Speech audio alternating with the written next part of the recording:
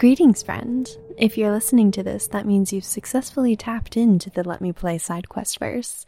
And if you didn't understand that reference, then that is your cue to promptly tap out of this episode because you need to watch the movie Everything Everywhere all at once before you listen to this episode. And lucky for you, if you're listening to this pre-Oscar season, you can probably catch a theatrical re-release, or you can find it on Amazon.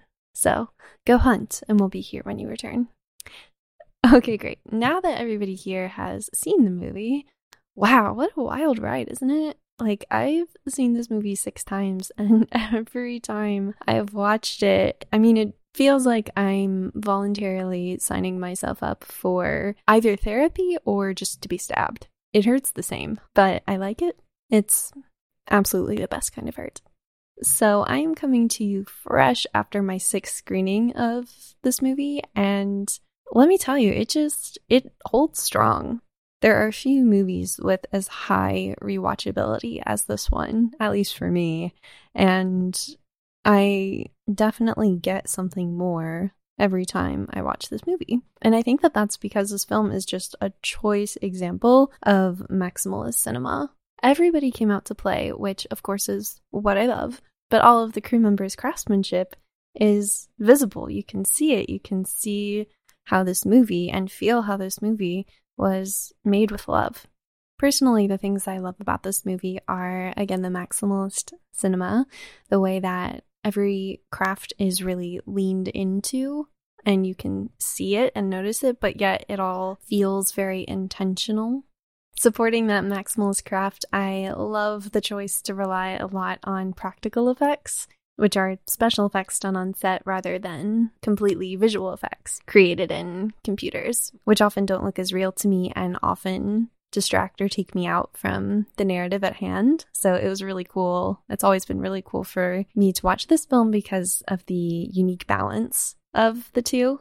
I also really enjoyed the kinesthetic camera work, where it seemed like every frame was not only intentional in that it was helping to tell the story, but helping to tell the story through movement. Anyone who knows my storytelling preferences also will probably guess that I loved the absurdist humor in this film, and I also really vibed with the complex themes and characters and story structure because this film is so simple, but it's also super messy. It's a very exciting and engaging watch the whole way through, at least for me. I found that I was emotionally, psychologically, philosophically, intellectually, artistically, and even spiritually stimulated by this film, which, in my experience, this is only the second film to have that effect on me, and to have that effect on me 6 times in a row, and still more for me to experience from it, I'm sure. Every time I watch it, it's also a very healing film for me too, and I know that when I get out from seeing it, I'm just going to leave feeling inspired and energized and just more full. It's really rare for me to find a piece of art, regardless of medium, like that. So this film is really special, and I'm so glad that it found me when it did. I think anyone who watches it and enjoyed and appreciated the watch will agree that it's definitely a piece of experiential cinema where you watch it and it is a ride to just go ahead and hop on that cliche. But I timed it this time, and for a film with such an unassuming logline, like immigrant family struggles to file their taxes under audit, it only takes about 8 minutes to start going off the deep end, and I'm here for it. Like, it really goes in, and once you're in, you are riding that wave all the way through, and it's a violent ride, I would say. Like, it starts, it stops, it keeps going, it brings you up, it takes you down, it slings you across the room, it sucks you back in, and you feel that. And it's also a crazy watch because it is such a specific story, but it's so universally resonant with people. And so many people love it for so many different reasons. For example, in my viewing experience, I couldn't be more removed from the Asian American immigrant experience or growing up in a traditional Asian household. But it turns out I didn't need that knowledge or experience to watch the film and just feel the active empathy for Evelyn, Waymond, Joy, Deirdre, all of the characters to wash over me. And this film does such a good job of creating those spaces for you to practice empathy if you want to, and let you, the viewer, connect the dots between the characters for that bridge of empathy to be built. Each time I've watched the film, I've been able to foster empathy for all of the characters, which I think the film does an amazing job at. But when I watched it this time, I was really focusing on the main thing I was empathizing with: Evelyn, Waymond, and Joy. With Evelyn, it's her grievance of her lost potential, or her lost perception of potential, because I have spent so long focusing on potential itself, and I guess daydreaming or just dreaming in general, fantasizing maybe about all of the things that I could be, or I should be, or I would be. And as time goes on and you pursue different paths and grow different branches, more of those buds are going to close up and those leaves are going to fall off, and those options and choices just aren't going to be there anymore, but others will. So I definitely empathized with Evelyn on that, and feeling like she was remorseful or regretful for all of the things that she didn't get to do, especially when she did pop into the other universes where she got to see what those lives would have been. With Waymond, every time I've watched it, I've empathized with his kindness being overlooked and mistaken as a weakness. I also empathized with his feeling of immense love for the people that he cares about, but also the complex feelings of heartbreak and needing to take care of himself so that he can spread his light elsewhere. And I deeply empathized with Joy because I have always been floating around the existential, potentially nihilistic waters. I'll say that the fault line between everything mattering and nothing mattering is really steep and tumultuous. And actually, it's more of a quadrant because there's so much pressure between everything mattering and nothing mattering in a negative way, and then everything mattering and nothing mattering in a positive, more freeing way. And I think that that's the journey that she's on. And when I found the film, I was more so on the latter half of that quadrant as well. So I very much empathized with her longing to feel seen, heard, and appreciated, but also to create belief and worth in herself, to feel more confident and more at peace with herself wherever she went. And that's evidenced by all of the identity seeking, which is part of the longing that she experiences, because she, as Jobu Tupaki, is constantly changing her form. She has the ability and the power, but also the weight to be able to transform into all of these personas of herself, and literally has the worlds at her fingertips. So she's constantly changing form. Her wardrobe and costumes, another example of peak, like maximalist craftsmanship. And she only stops changing and sort of settles into a more constant form when she grounds herself with Evelyn towards the end of the movie. So I've been able to foster empathy for all of the characters in the film, but those three were the ones that allowed me to experience the film on my first watch as if all of myselves in all of my multiverses were watching it together. I was watching it as Joy, an identity-seeking kid with the pressure of potential just looming over her. I was watching as Waymond, fresh off of a heartbreak, but also a heartfulness that I had never experienced before. And I was also watching as Evelyn, someone who has gone through a lot of their life and seen a lot of opportunities missed, but is taking the time and effort to reclaim the agency and take back over the rest of the life ahead of them. And considering all of that, after my first watch of Everything Everywhere All at Once, which was in April, literally the day after the wrap party for Harold and the Purple Crayon. I felt like it was a culmination of everything I set out to do with Let Me Play, which I thought was really poetic. Someone else who has a really poetic story about the first time they watched Everything Everywhere All at Once is our guest on the SideQuest episode today, Dan. Dan had the amazing experience of not only getting to watch Everything Everywhere All at Once, but he actually got to work on it and, I say, live it for a little while out in California. He was a set production assistant on this movie, and when I found out about that on my last day on Harold, I knew that I needed to go see the movie, first of all, and then also to ask him all the things about it. So this is that. Before we get into that conversation, though, which is more about his personal experience working on the film and some stories and that sort of thing, rather than a commentary, I do want to share one personal experience of mine as a viewer and how watching the movie has had an effect on my life afterward. There are so many things about this movie that I love so deeply and that resonate with me on a really deep, reverberant chord. But the main takeaway I had from it, and continue to have from it, was the theme of fighting with love, which is not something that we see often or is presented often in this age of action movies and superhero genres and all of that sort of thing.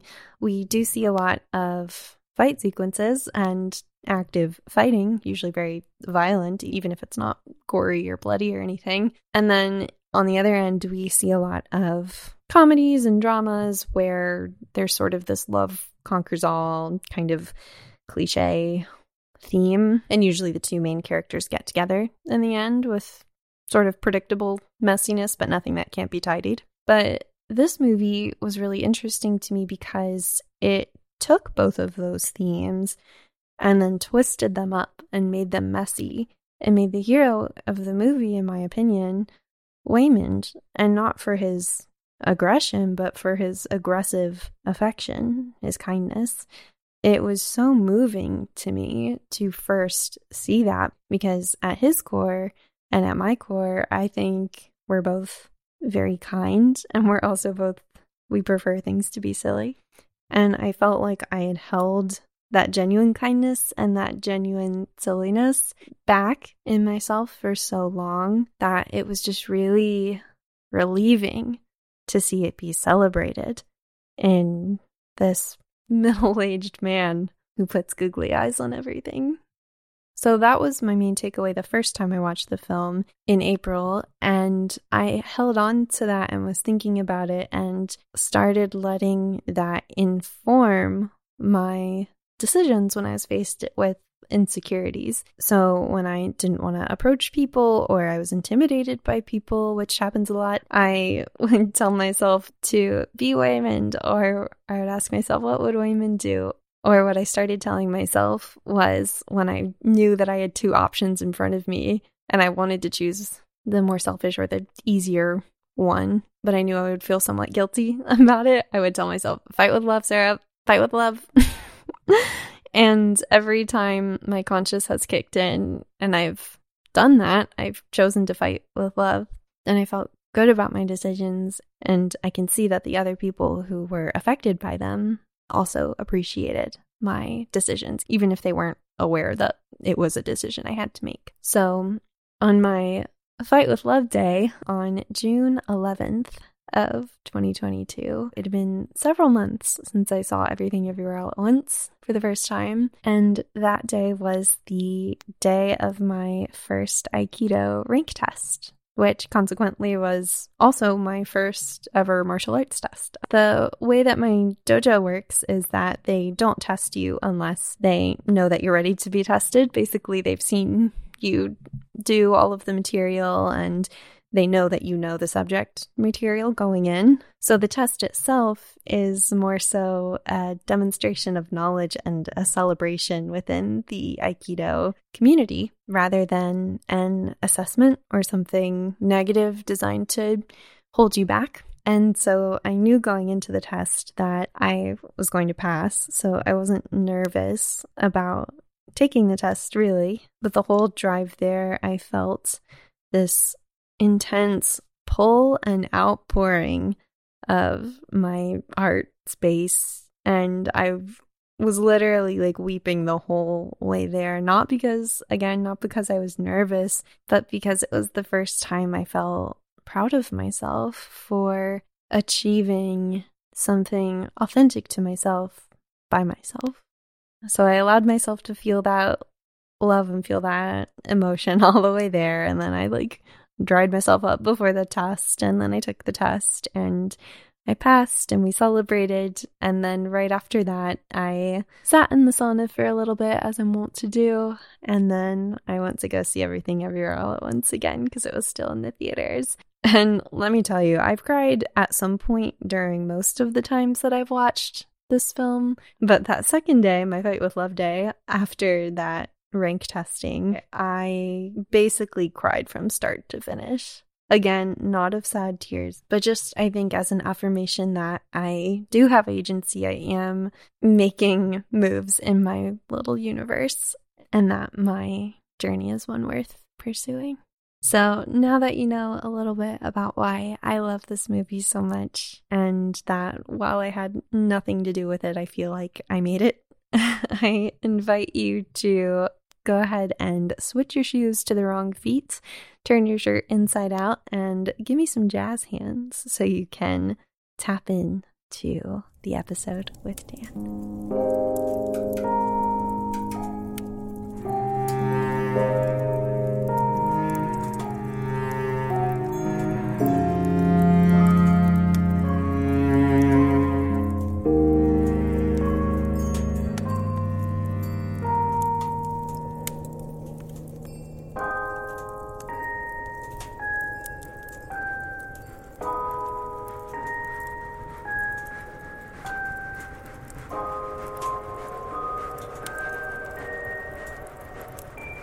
Hey, friend. Hey, what's up?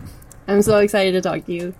I know, it's been too long. I know. Well, I'm super duper excited to talk to you because you are the best person for me to gush about my probably favorite movie potentially ever with, that I've seen 5 times, called Everything Everywhere All at Once.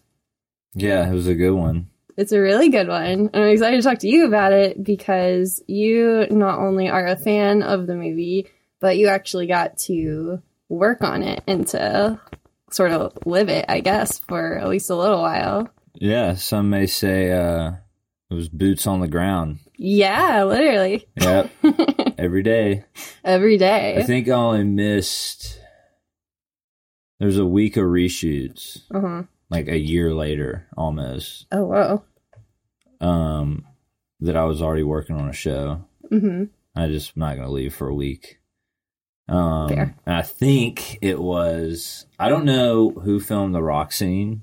Mm-hmm. I know it wasn't a lot of crew. I didn't think that you would have been there for that. Yeah, I wasn't there. Yeah. It was probably one of my favorite scenes, Mm-hmm. honestly. Such a good universe. Right. But yeah, for the rest of it, yeah, all the principal photography. That's so cool. Can you start by sort of just contextualizing what you did on it and sort of like what your day-to-day was and your role and everything? Yeah, I was one of the set production assistants with the background. Mm-hmm. So usually, if it's not like a heavy background day, you just fall in and help with the usual day-to-day stuff.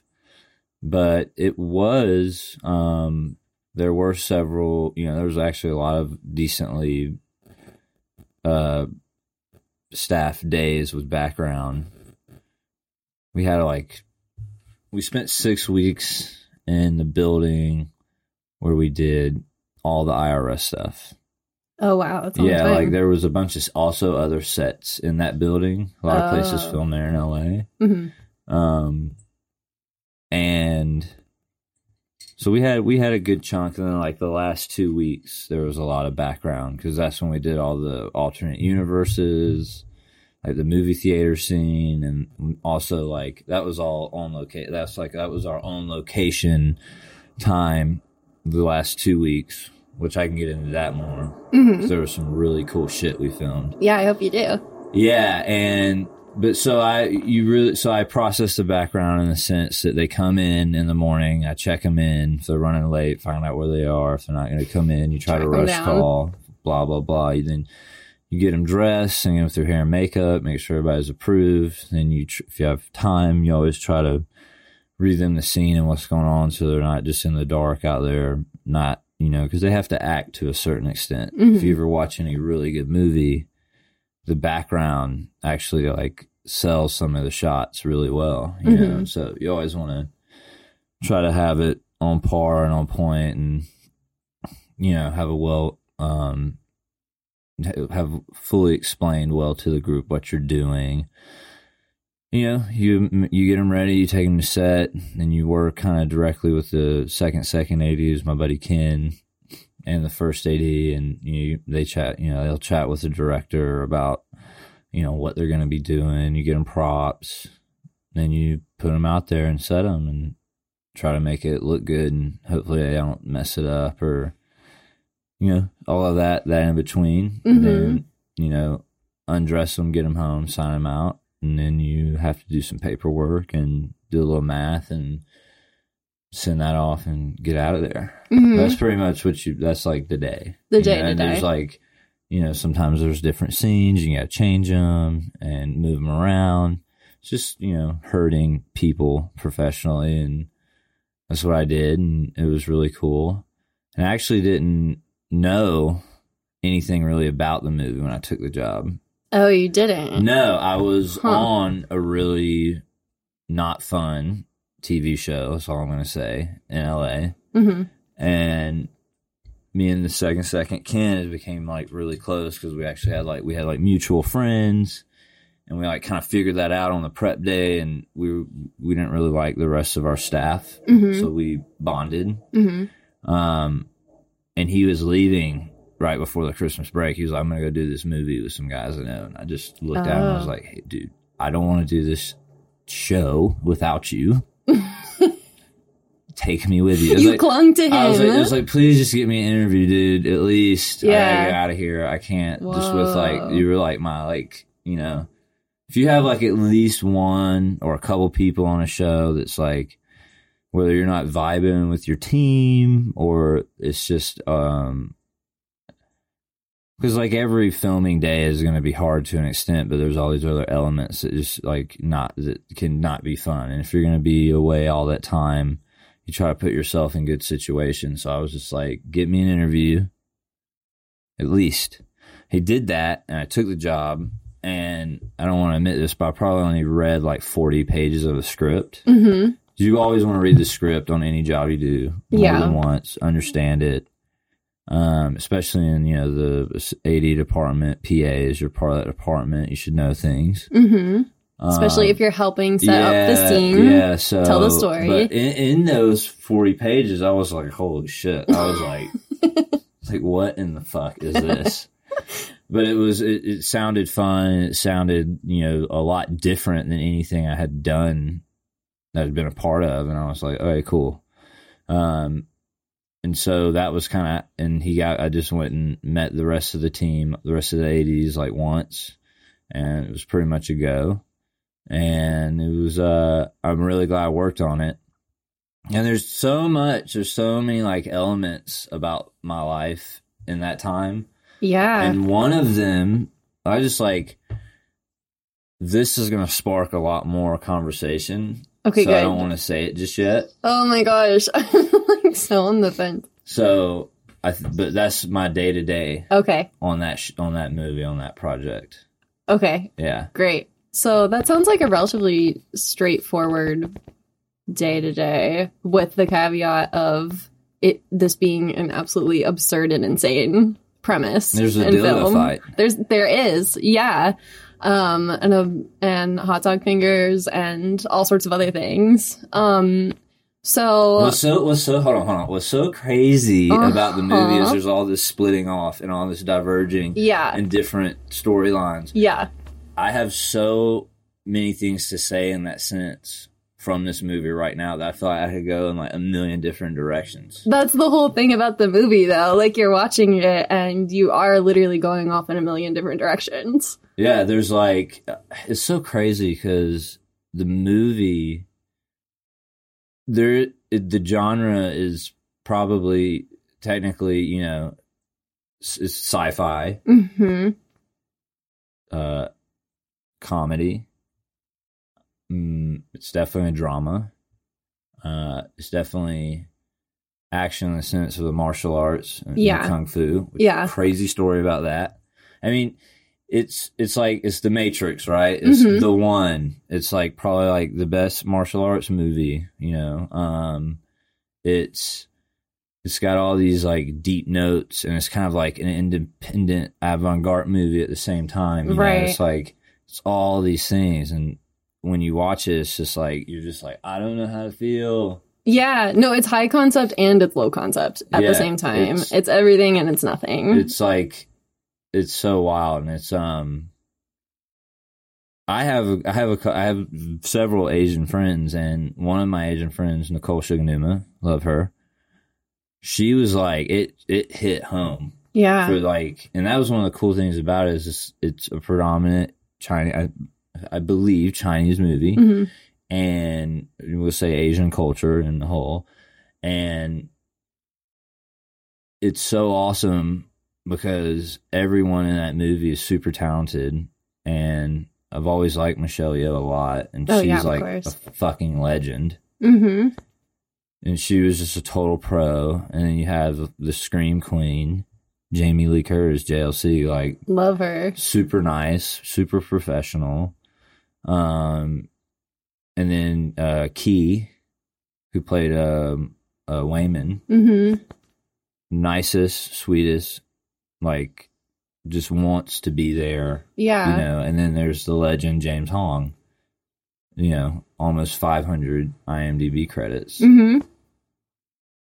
And then Stephanie's really talented too, and it's just it was nuts, and every day was a journey.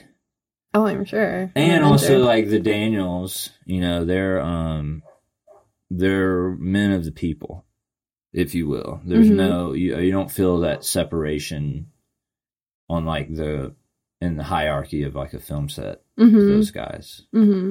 And they gave out, I want to say I think it was every Friday.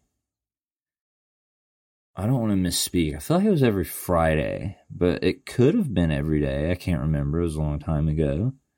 But I feel like it was like at least once a week. They gave out awards to different crew members for something that week they did. That's really cute. Like if they had like a really hard day, a really busy day, and they, you know, showed up, performed, did their job, did it well, you know, you got like a medal and a mug.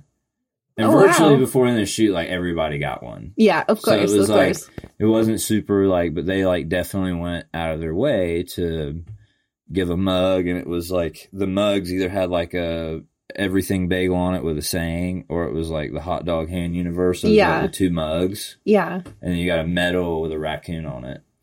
That's so cute. So, and they did, you know, I'm not like a downer or like to rain on anyone's parade, but they also did every day like the morning warm up, which whoever led it got to decide what you did. Some days it was stretching, some days it was meditation, one other day it was like slow mo fighting. But they did one day it was just dancing, and they did that. We did that every day. Oh my gosh. It was like, it was a good place to be. There was no attitudes, no super egos. It was a really good like environment to have when making something like that. Well, that's really like heartwarming to hear, because just watching the movie, I mean, I was having my own personal experience watching this movie over and over again, but I could feel that each piece and each element of it was made, you know, from a place of love, a place of like craftsmanship, and a place of community, which you don't often feel a lot of the times with like, especially like the bigger studio movies coming out, I think. So it's really sweet to hear you saying things like that. Like that's sort of what your on-set experience was like. Would you say that? Yeah, totally. It was, I mean, there's, I'll put it like this. That movie, there were so many things, like I said, that were going on around the time after I was done with it, that like were like kind of pointing it and was like, oh, like this movie means a lot more to me than other ones have, like big time. Like day one, they did this ceremony. It was like a Chinese good luck ceremony with like the roasted pig. Mm-hmm. This whole table. It's like the red linen tablecloth, and everybody had an incense, and you went up and put it out. It was like a whole like good luck tradition. They did day one. And what was crazy is ADs being ADs, we're like, all right, just keep the background aside. We're going to do this real quick for the cast and crew. And so I was like, okay, cool. And so I went inside just to say, everybody hang here 1 second. We're going to do something. So everybody's staying here. It won't be long. And Jamie Lee Curtis comes through. And she goes, she kind of looked at me and was like, yeah, all the background, they should come out and be a part of this. And I was like, yes, ma'am. Absolutely. I was like, let's you get got it. in. I was then told ladies, I was like, hey guys, this is what's happening. And they were like, okay, cool. As like, per Jamie. Like, they were like, okay, fine. Oh. You know, it's like, in the mind of an AD, you're just like, that's what you do. Mm-hmm. You know, like, try to be a Debbie Downer, but, you know, background, take pictures and do something silly. Yeah. You never know what you're going to get, so you always play it safe. But it's a safety thing. Jamie Lee says, bring them out. Yes, ma'am. Here they come. Because I felt like it was the right thing to do, too. Like, I was just operating professionally. Yeah, and I was like, yeah, let's bring him out there. And so that was really cool, and they took a big, nice picture.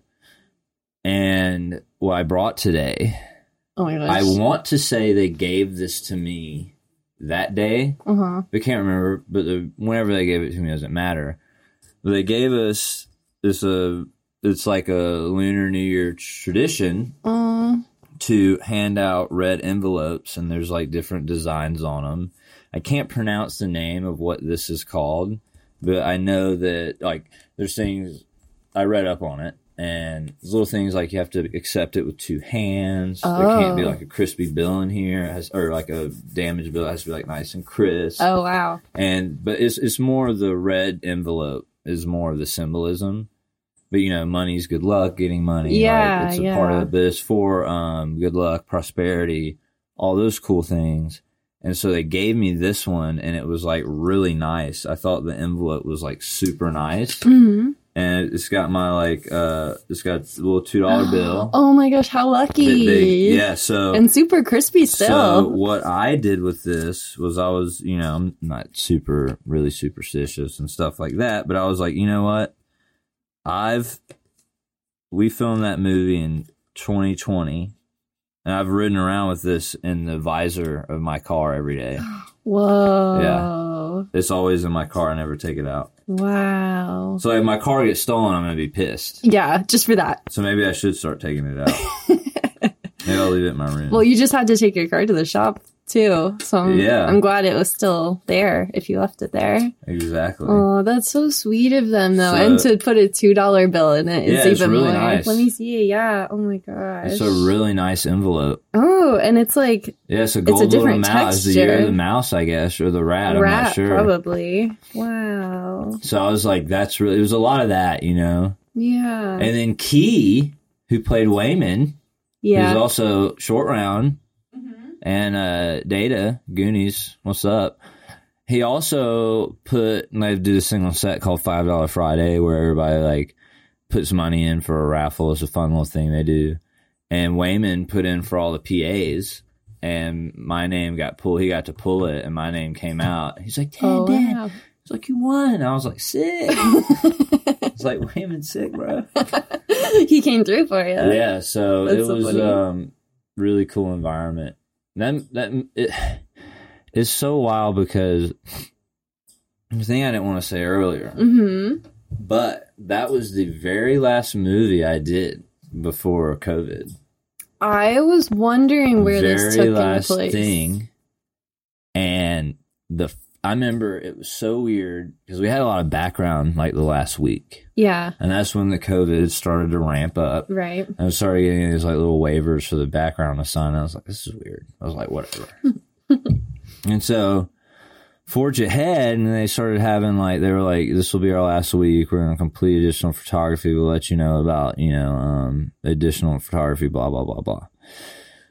So we finished in downtown LA on a Friday before the Monday where everything shut down. Right. So Saturday morning at like 7 a.m., we were wrapping out, almost done in base camp. And I like see all these people with like boxes with their like keyboards and their office shit going to their cars. And the drive home was like empty streets. Mm-hmm. And it was really weird. Whoa. Like end of the world. Yeah, it was really weird. It was like, something's not right. That's so After creepy. Finishing that movie. Whoa. Yeah. Whoa, you tapped into the wrong universe. Yeah, so that was like one of those things I was talking about where I was kind of like, whoa. Yeah. Where I was like, oh my God. Oh my gosh. I bet that was crazy just to There's experience. something I really want to talk about, but I want to save it towards the end because it's so, it's like perfect. It's perfect. Well, yeah, if it's perfect, you have to save it. Yeah. But that is really crazy because I was wondering when this like shot, like when production was, like where it fell into the COVID timeline because it seemed like it lined right up. But wow, that's even like more January, mid-January to early mid-March of 2020. Oh, yep. Yeah. Okay. So really short production then. January to March. Yeah, something like 30, 40 days, I think. Yeah. It might have been, I don't think it was quite 50. Yeah. But I mean, that's like a standard movie. Mm-hmm. Like a big, like, Transformer movie, yeah, that's like 100-something day shoot, sure. Right. But something like that, like a little, it's kind of like an indie movie, you know, like something like that, like 20 to 40 days is pretty standard. Yeah. Yeah. Wow. That's amazing. I think Harold was 40-something days. No, Harold was a 50. I think it was 50. closer It to was 50. Yeah. Yeah. Yeah, but wow, to have it tail off right in March, like when everything started, it's wild. That is insane. That sort of happened to me too, but not in a dramatic way like that. Well, it was like you're in base camp, you know, there's like sometimes you have a drink, and I wasn't drunk by any means, but I had a drink, and I was like, I saw these people like exiting, and I was like, they had like their keyboards. I was like, oh fuck, like this is real. Yeah, I was like, oh shit. I was like, okay. And then it was 6 months of no filming. And then they came back and did the reshoots? Yeah, that was even like, I think that was the following year. Oh. Because it came out it came out this year. Yeah. So it came out earlier this year. Yeah. I saw it in December, which is what I'm going to talk about later. Okay. But yeah, it was really cool. And what's really cool is about 2 weeks into shooting, we had shot a good bit of the, what was the last name? The Wong family? I think that was their name, Wongs, the Wongs. Yeah. Mm-hmm. Their sit down with Jamie Lee Curtis in the IRS office. Like, fantastic. We shot a lot of that. And then we shot a lot of the fanny pack fight scene. Amazing scene. Yes. I mean, you should have seen us setting up the shot for when it's like the ground level shot of the fanny pack spinning around. The grip department built a lot of cool little rigs. Oh, I'm sure. For that movie. Like, especially the chair flying back. Yeah. That was the whole, like, you know, that was a practical shot that they, you know. Yeah. They actually, like, pulled her on a, like, rickshaw thing with a seat on it, and it was pretty cool. Whoa. Yeah. And they had to build a little something special for it, you know? Oh, I'm sure. Yeah. Well, that's just, I mean, might as well, like, go down that rabbit hole for a second, because one of the things I love about this movie is just how much of a reliance on practical effects and craftsmanship there are. Yeah, there's a lot of special effects in that movie that was super cool. They had a good team. Yeah. Super nice guys. I mean, just the end scene with all the paper flying around was a whole ordeal. Like, everybody was throwing paper into the fans and stuff. Yeah. We had the big Ritter fans. And we were... Wow. Like, all hands on deck. Like, everybody's throwing paper. Yeah, like, PAs were helping, like, special effects guys, like, some props. Like, you know, it was everybody. Mm-hmm. I mean, we did a whole day of just inserts. Like, there was, like, 2 or 3 days where we just took one... We only shot one camera, which was awesome. Oh, that's really cool. Yeah, most of the time it was one camera and it was awesome. Mm-hmm. And we had the camera operator from La La Land. That helps. Yes. There's this guy named Ari. He's super talented. He's done some pretty big movies. He's a really talented guy. The DP was really talented. He's done a lot of very popular music videos, but it's a really talented guy. I had actually worked with the set designer on another movie called Sorry to Bother You. Oh, yeah, you mentioned that. Yeah, another one of the little quirky movies that I found myself on, which was his own special thing, crazy fucking thing. Yeah, but that was, you know, it was in a special place too, all shot in Oakland, you know. Yeah. Again, heartfelt, came from a place of authenticity. Yeah, and so I knew, and so anyways, like, knowing all these things, like, it was, you know, in the cast. So about 2 weeks in, at lunch, they brought a projector and did like a little screening of what they had shot already. Oh. And like for everybody? Yeah, like all in the lunchroom. Yeah. And so I was like, oh, this is cool. Now, like, the kung fu fight scene, like, there was like some wires still on people. Of course, and like they hadn't done it wasn't early. A full edit, but it was like a rough cut. And I was like, oh shit. I was like, this is gonna be good. I was like, this is gonna be fun. Like, Jamie Lee was hilarious. Naturally. I mean, you wasn't expecting less, but you like see it and you're like, that's what we shot. That's good. Yeah. So like 2 weeks in, I was like, oh, this is gonna be good. Flash forward to us, like, Jamie Lee Curtis is like hanging on wires doing kung fu stuff. I was like, this is nuts. They have her like ripping off a door. Yeah. I was like, oh my God. I was like, this is insane. When she like really taps into the bull persona. Bagel follower. Yeah. Oh my gosh. She was like terrifying. I know that people can't see this, but like, started on set, every time she walked by, I go. Do the bagel sign on my forehead. That's really funny. Would she do it back? Sometimes, yeah. Like she got a little kick out of it. I'm sure she did. She seems like such a delight to be around. And just while we're on her, I might as well have this conversation. Okay. There was a day where we were at the laundromat. Mm-hmm. We didn't spend, we were only there like maybe 4 days.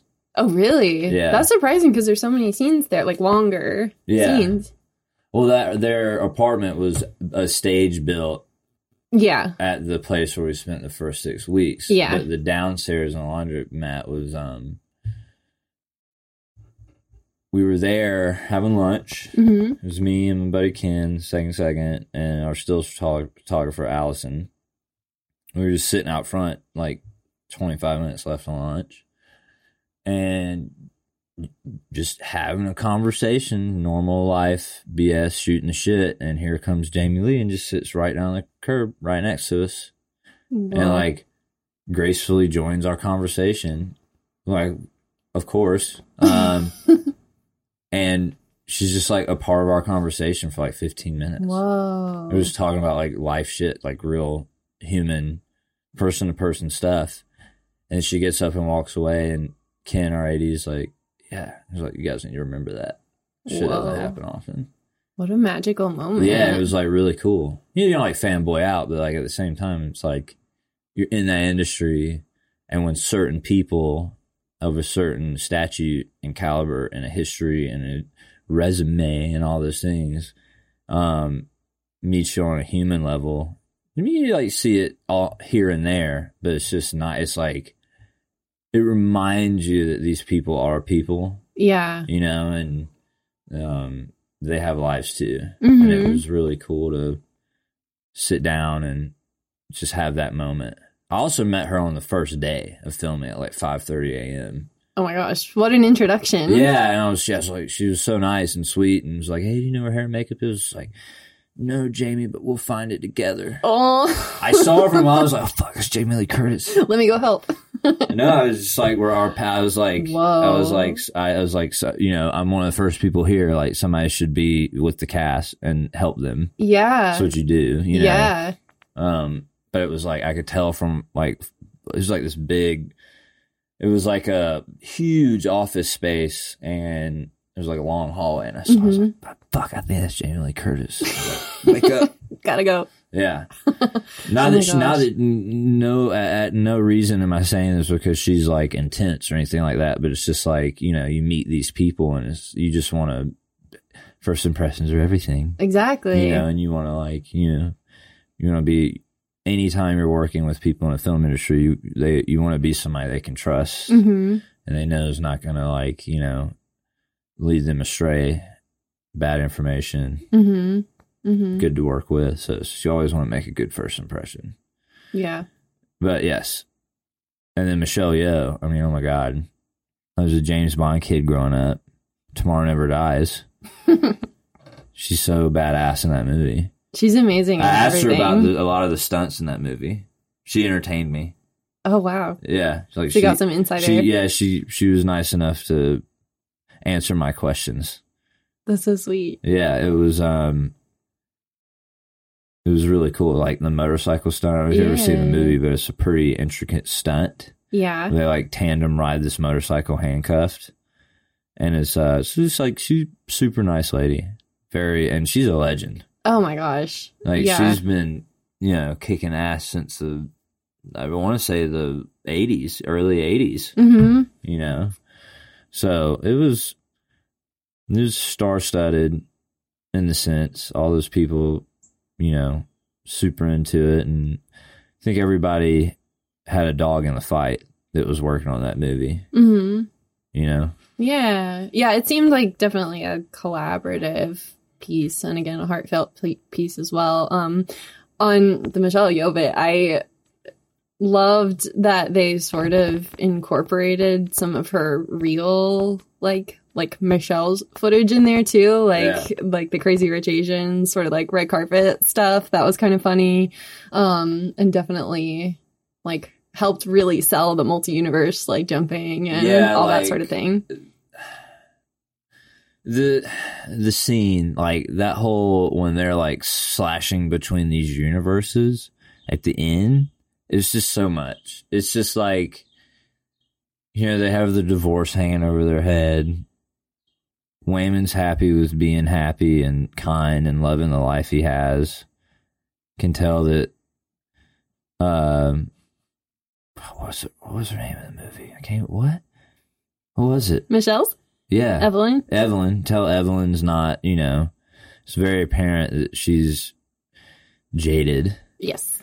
And just to like, it's like they took all the inner thoughts and visions you have about yourself and made you live through it. Right. Like if you could, like, all the stuff we like beat ourselves up about and say we shoulda, woulda, coulda, the excuses, all of that, if you like time traveled through that, yeah, that's what that shit was like. Oh my gosh. And so it was like, it's like taking all the crap that's in you, like your visions of yourself, what you wanted to be, what you're not, what you couldn't be, all that, including the other persons and that you're with and you're married to and your entire family, and you just go through that. And it's like, that's nuts.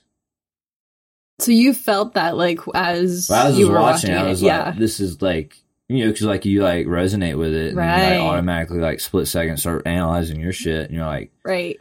I'm just gonna be frank. I was having relationship problems at the time, so it was like when I tie it together at the end with when I went to go see the movie and like where I was at in life, it was a lot. Mm-hmm.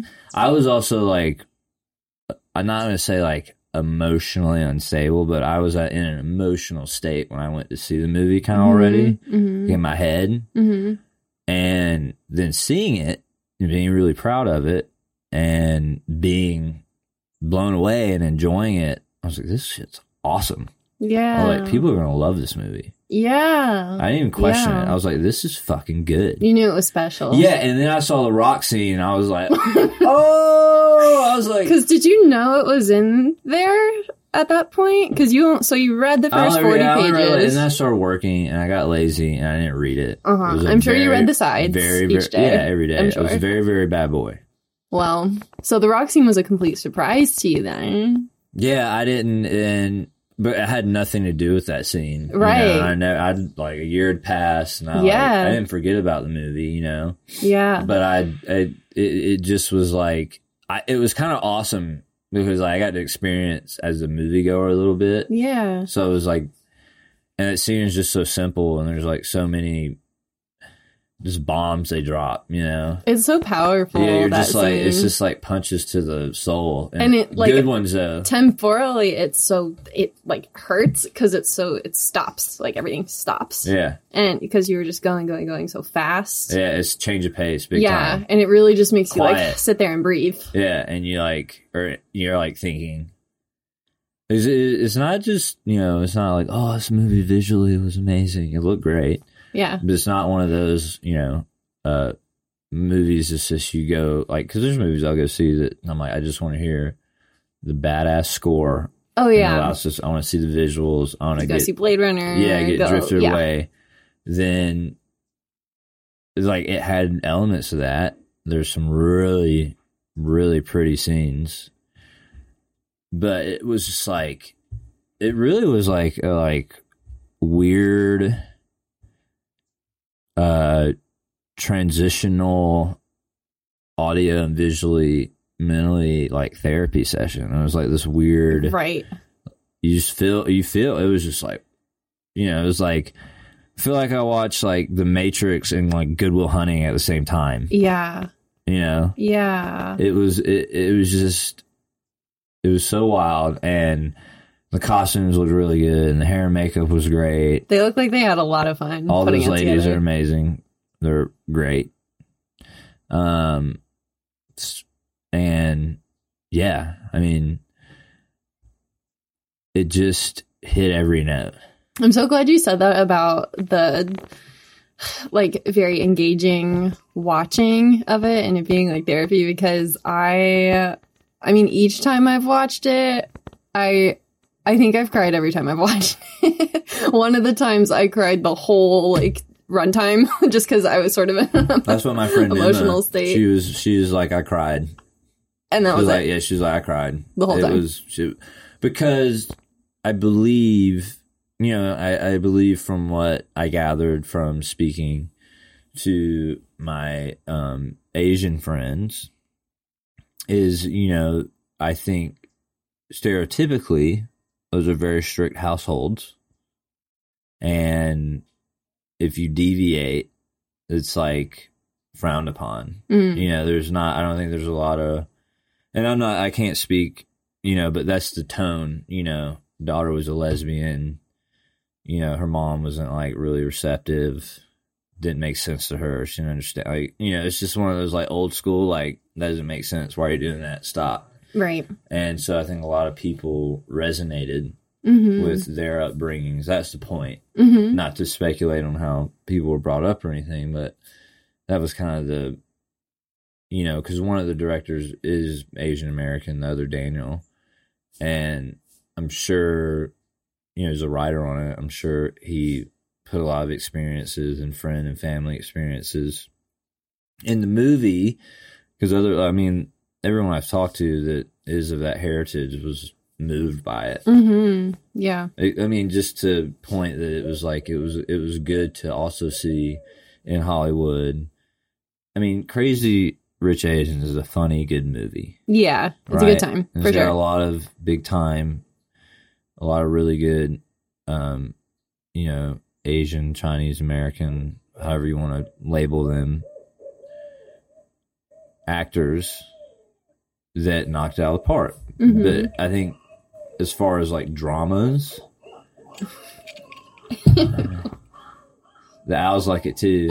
Yeah, they do. But as far as like the dramas go, it was like, I think they checked every box. They painted every color. They really encapsulated like almost every element of a story. Yeah, they really did.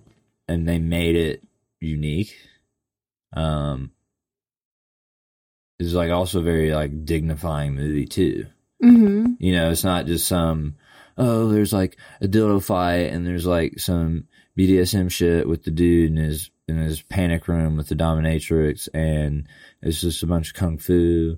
No, like they, you know, really get down to like some core values, like moral stuff too. Right. Like the scene at the end when they're both the like what you would say best, most successful versions of themselves, movie stars are not together because they chose a path. They chose careers over each other. Right.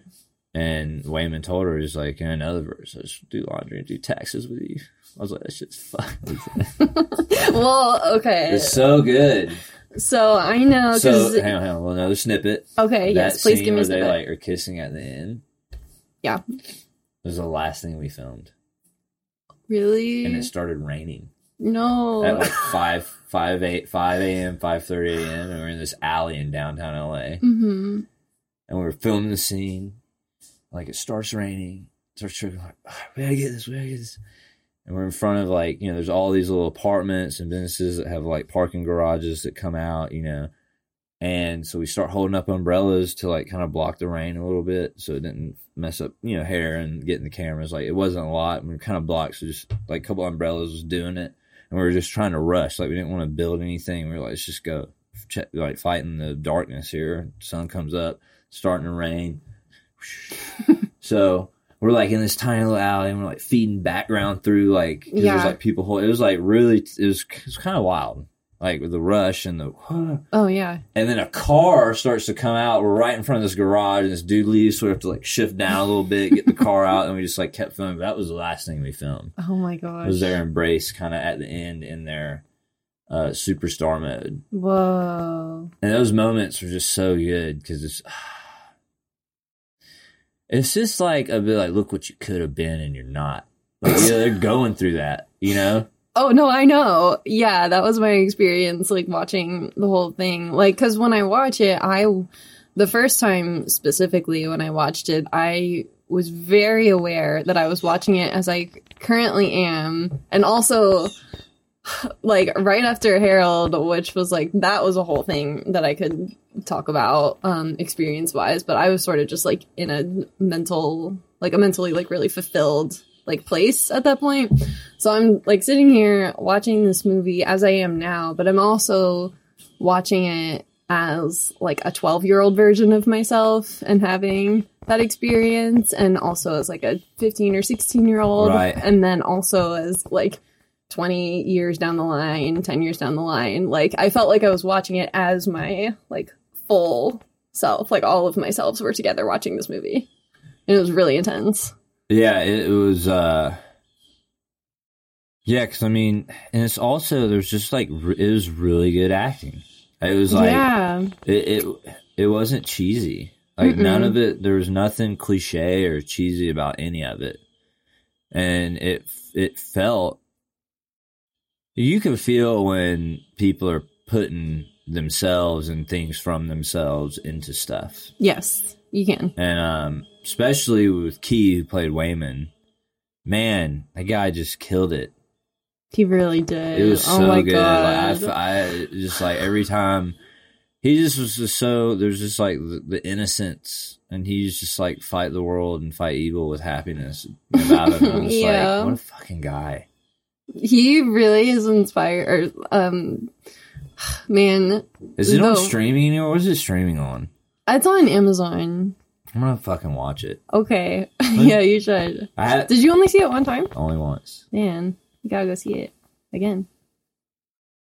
But no, the Wayman montage, that's the moment. If I don't cry the rest of the movie, the Wayman montage is what gets me.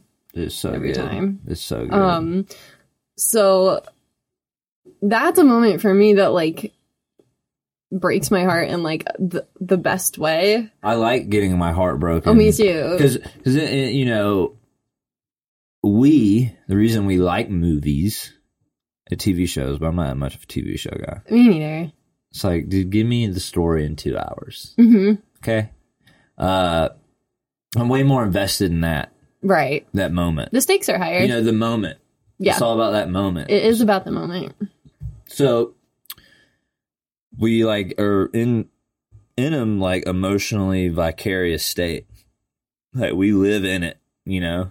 And it's, you know, it's a vibe. Mm-hmm. If they can, like, hit a certain vibe, certain style, certain aesthetic of the movie, it's like that's what the nostalgia and stuff, and you remember it because of certain, whether it's the music, the visuals, right, the, you know, the script, the dialogue, all that. When it's all hitting those things, it's like, whoa, it's like, I love that. It's kind of like that quote, maybe it's Maya Angelou, I forget who says it, but it's like, you're not going to remember what they said, you're just going to remember what it made you feel. And so, yeah, when I think about Everything Everywhere All at Once, I just, like, feel my heart, like, breaking, but in such a loving way. I think it's only going to grow over time. I think it's one of those movies that, because people already, like, I think at, like, the last Comic-Con, people were dressing up from that movie. Oh, I'm going to be Wayman for Halloween. Yeah. There was so many people. Like, I saw a bunch of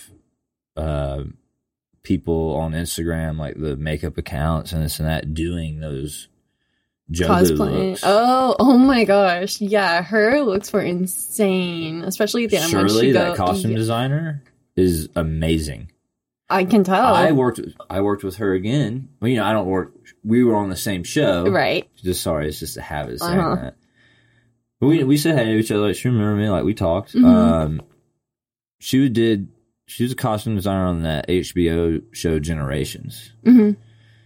And even though that show is not my speed, I feel like it was high school kids, present day, and it was I really thought it was unique and its own look. I mean, I'm not, like, into fashion. I know what I like. I think looks good, but I'm not by any means into fashion. But it felt like it definitely is. I was like, that's designing a look. Yeah. I was like, she did it on Everything Everywhere All at Once too, and you know, it really showed in those alternate realities and stuff with Jobu. I mean, her costumes, like the Elvis one, mm-hmm. or the Evel Knievel one. I don't know. I think it was a little more Elvis. Mm-hmm. Like, that was awesome. That was amazing. We actually had a pig there that day. I mean, everything looked real, and I was wondering about the little pig. He was so cute. He had a little cameo. I think I have a picture of Jamie Lee laying with it. That's so sweet. Pigging out. Okay, I want to know a lot of things, but we touched on it a little bit, so I'm sure you're going to say it again, but I want to know the moments of the film that broke your heart. It's probably I'm telling you, it was badly. It was all the flashbacks of Evelyn when she was a little girl with her dad, and then with Wayman when she was older, them leaving at a young age, mm-hmm. and like all that was just, because that's like life. It's like you're just making decisions. You don't know where you're gonna go. You take twists and turns, and a lot of people end up where they don't want to be, and they're jaded, and you're caught in this life that you don't want. Yeah. And have I personally felt it at times? I mean, here and there, not like overwhelmingly consistent to make me say I have, but yeah, I think we all have. And it's towards the end when they're both movie stars and they both did what they actually wanted to do, and then realized that it's like there's like, it's almost like you can't have both type thing, as I felt too. Which, it's like, this is the life you wanted, but then you take for granted the life you had. You know? And it's like, when he delivers the line about, and I just would rather be in another life doing laundry and taxes with you. It's like, that's what you guys were doing. And it's not even you're messing it up there too. Because then it's like he has like the divorce papers. Yeah, like that's God. Him with his divorce papers was just so sad. What was? And then he just starts kicking ass, and his other version of Wayman's being fucking awesome. And she falls in love immediately with him. Yeah. Which, man. But, man, I think that was the first heartbreak for me. But those moments, that, like, that whole, like, jumping between the different Evelyns, yeah. and then it, like, keeps cutting, to the movie star Evelyn. And they're, like, it's funny, like, they're both successful. Right. Mm-hmm. Like, it's not like she went success and he's still, like she saw, like, maybe it's that for you both to be successful, you can't be together. Was that or like have success in a sense like that, but they can have a family. Right. But having a family is a different life than that. Yeah, it's a completely different choice, a completely different path. Like, yeah. She didn't want to, she felt like she'd made a mistake being his husband. Mm-hmm. Like, that's fucked up. It's really sad. I mean, I'm not mad, but that's, it's like Mrs. Doubtfire. Like, dude, this guy literally has to dress up as a woman and cross-dress to see his children. Yeah. That's where he's at. Right. And he's living a double life just to see his kids. Right. Like, oh, haha, Mrs. Doubtfire, funny movie. But really, actually... I mean, it has just, like, sad parts and it's real moments, but it's like, this too. It's like, Wayman is, like, on the verge of a divorce. And she has no idea. That was the first heartbreak for me, when the scene, like, when he's like, oh, you know about this, like, the divorce? And she's like, yeah, you gave it to me, but she's not talking about the divorce. Yeah. Oh my gosh. And it's, like, there on the paper, and he sees one thing and she sees another. Yeah. Oh, I hate that. But it's such beautiful storytelling. It's really good. It's the hits keep coming in that movie, and talking about blending things. I did recently. What did you do recently? I blended with somebody on Spotify. Oh, yeah, playlist is pretty good. What does that mean? No, I don't know what you're talking about. It's this thing you do where you, like, on Spotify you can blend, and you blend with somebody, and it takes your music and makes a playlist. Oh, with somebody else's? Yeah, like your music compatibility. Oh, that's cute. Yeah, it was kind of cool. Fun. It was kind of cool because there's like, oh, well, I like some of these songs. Oh, that's cute. It'll tell you which ones are yours and which ones are theirs, and sometimes you have the same song and it'll tell you. Aw, that is really cute. Look at cool. Spotify being all I did. Like, I blended playlists. Did you find some new stuff? Yeah. That's awesome. Cool. It's cool. I'll have to try that out. It just while we're on the subject of stuff like that. Yeah, totally. Yeah. No, I need to try that. Blending. Yeah, I think that's what it's called. But yeah. Sorry to do that. Oh, no, that's funny. Yeah, I had lots of moments of heartbreak in the movie, obviously. I think the most of the time it was around Wayman, because I just felt like I really resonated with him the most. Like, just his spirit, I guess, is what I feel like I both try to be and then also have been repressing a lot. And so basically, like, every time... I'm going to pull up some quotes from the movie. Keep going. Yeah, please do. But one of the scenes that didn't involve Wayman that I really liked is the sort of climactic scene with Evelyn and Joy when they're just in the parking lot and they're finally, like, talking oh my God. to each other. And Heartbreak City. Right. And just wanting to be accepted and heard by your parents. Exactly. Well, by the parents, but also just to be heard as yourself and accepted as yourself. But I really loved Evelyn's line where she's like, yeah, like, why would I want to be here? Like, I could have been this, I could have been that. Ooh, it's just... But she says, but the reason is, it's so simple and so beautiful. It's literally just because she wants to. And that, like... That so here's the line that is daggers to the heart every time. Okay, great, let's go. So even though you've broken my heart yet again, Yep. I wanted to say, in another life, I would have really liked just doing laundry and taxes with you. Yep, that's it. Wrecking ball. Oof. And that's in the Wong Kar-wai Here's universe. the other thing. It's like he's just dropping dimes the whole movie. Another Wayman Wang. The only thing I do know is that we have to be kind. I know. Please be kind. Okay. Especially when we don't know what's going on. That's the one that gets What's me every up? time. Like everyone, like especially that tattooed. Yeah. Like that's how my you should God. honestly. Ugh. Yeah, and to your Evelyn, all of the places I could be, I just want to be here with you. Ugh. No, the Wayman, like, being kind one, that's, like, been my mantra this year. I saw that, and every time that line comes on, I'm just done. Yeah, and like she really just is. She finally starts to be honest. Yeah. You know, it's Yeah. like she accepts who she is. Yeah. And it's even like brutal in this right here. She says to Alpha, she says this to Alpha Wayman. Those are the different versions. Right. I saw my life without you. I wish you could have seen it. It was beautiful. I Whoa. could not believe I was her like, when she Evelyn! said that in the hallway. No. Also when they're in the van towards the beginning of the film, and she's just like jumped from I think the Deirdre's chasing her or something. But Wayman's talking about getting a divorce, and then she's like, I didn't say that I wanted a divorce, and then he's like, you didn't have to. Yeah, it's That one hurts. it's so good.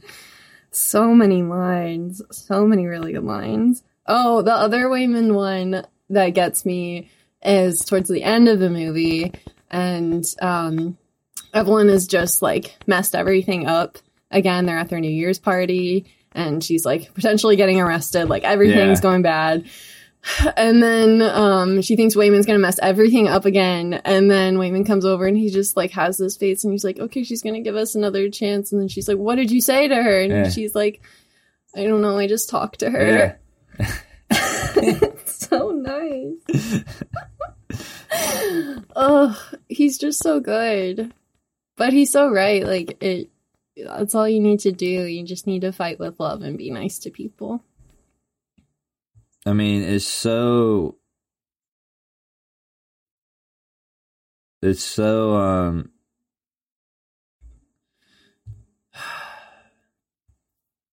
is just my hero. Is he the one that you most resonate with?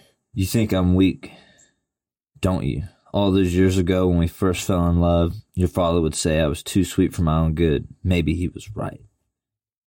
See, like, it's like getting into their history. Yeah. Big time. There's all this, like, resentment that they've had. Poor Wayman. I know. Poor Wayman, but also, like, he's kind of the hero. You know, like the Rock thing. Every new discovery is just a reminder. We're all small and stupid. Right. See, that was a moment that I watched it and I was like, oh, this is like 12 to 17-year-old me watching at this moment. Yeah, and then, you know, Joy and Evelyn, that laundromat, it's just so much. So much.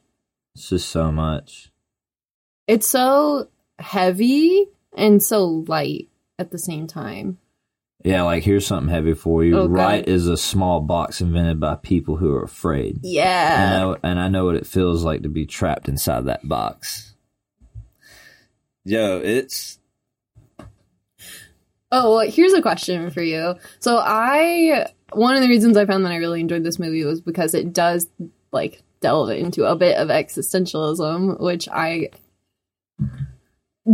enjoy. I don't know. I have dabbled in. What's your definition of existentialism? Oh, man. Because I'm an idiot. Well, I mean, same. But I guess my relationship more or less with it is that it's sort of philosophizing what existence, like, just is and means. And so there's not, like... I know there's, battle. like... I fought that battle. I was going to ask... That's what I was sort of getting at, is... I was wondering if you also really like it because you could resonate with those things. I just like it because it felt so different. It's just like... It's just... What other movie that's come out recently has been that original? None. I mean, like, yeah, it has elements of other movies in it. Sure, they all do. Yeah. But it's definitely up there. I mean, I can't think of anything. No. Like, I can definitely compare it to other things because of the references, but, like... It felt really different. It felt like it brought a lot of stuff home. Mm-hmm. A lot of feelings, a lot of thoughts. I mean, like, I feel like it makes you, like, think about yourself, whether you want to or not. Yeah, well, the other thing is... it's like, fuck, what have I been doing? Right. I think is...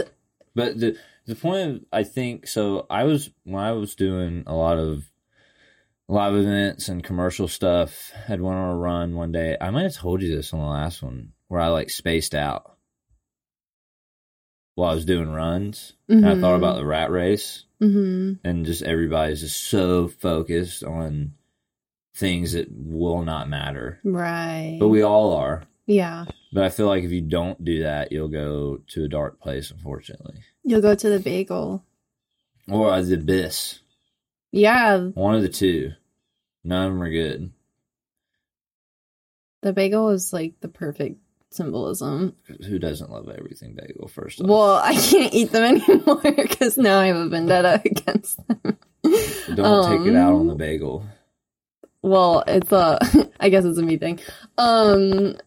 But yeah, no, that's completely right. So when you were working on it, did you feel like it gave you more purpose or fulfillment than it did working on the other show that you left for it? Yeah, I mean, absolutely. Because the other show is a network TV show that you've seen that show 1,000 times over. It's like the other day I was like, oh man, I really want to see the Black Adam movie. And our roommate, who's also an AD and, you know, we love movies, she goes, you've seen that movie already. I was like, you know what, you're right. Whoa. I mean, is it not going to be another superhero movie? No, it is. I mean, I saw a preview and I was like, fuck, I kind of want to see it. The previews are really good. And I thought that also, too, about Wakanda Forever. Yeah. But then it's like, at the end of the day, I know what they're going to do. I mean, I doubt any of it, like, just all the CGI, and it's just all it takes away from the story sometimes. It's just all too much. So what do people really want to see? They care about the story, or they just want to see The Rock as a superhero? Yeah. I think he was a really good choice for the role. Don't get me wrong. I like The Rock. But you know what that movie's going to be. Right. It's very predictable. It's a popcorn movie. It's entertainment. It's like a safe movie that you know what you're getting. Yeah. Like when you go. But a movie like this, you go, and I didn't have any idea what I was getting into. I just heard people go see it. I do like DC stuff actually better. Yeah. Me as well, usually. Like the last Suicide Squad movie. Oh, I didn't see the second really fun. One. It was good? It's like geared towards adults, I feel like. So the humor's darker. They say bad language. Like, it's not the Marvel model, so to speak. Of course, they have the elements and stuff, but I just feel like it's geared towards a different audience. Like when I watch Peacemaker, I love that shit. I haven't seen that.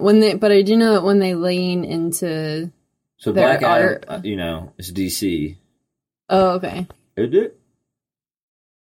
I think Black Adam. DC. But yeah, they're kind of risky, which I like when they lean into their art films more, which I really appreciate. Like what? Even like Joker or that was good. That was really good. That was good.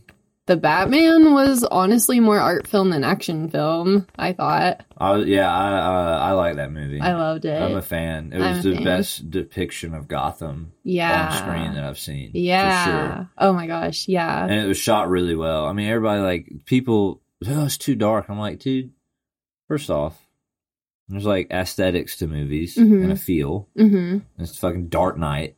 Right. Batman. Yes. He tells you at the beginning of the movie, I've like become nocturnal.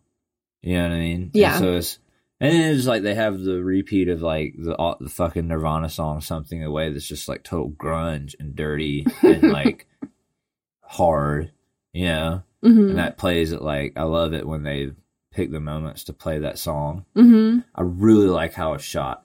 It's so pretty. It felt, I saw it in theaters. Yeah, I did too. I thought, I enjoyed it thoroughly. I was like, I loved it. I feel like the only like knock it out of the park better Batman movie is The Dark Knight. Yeah, yeah.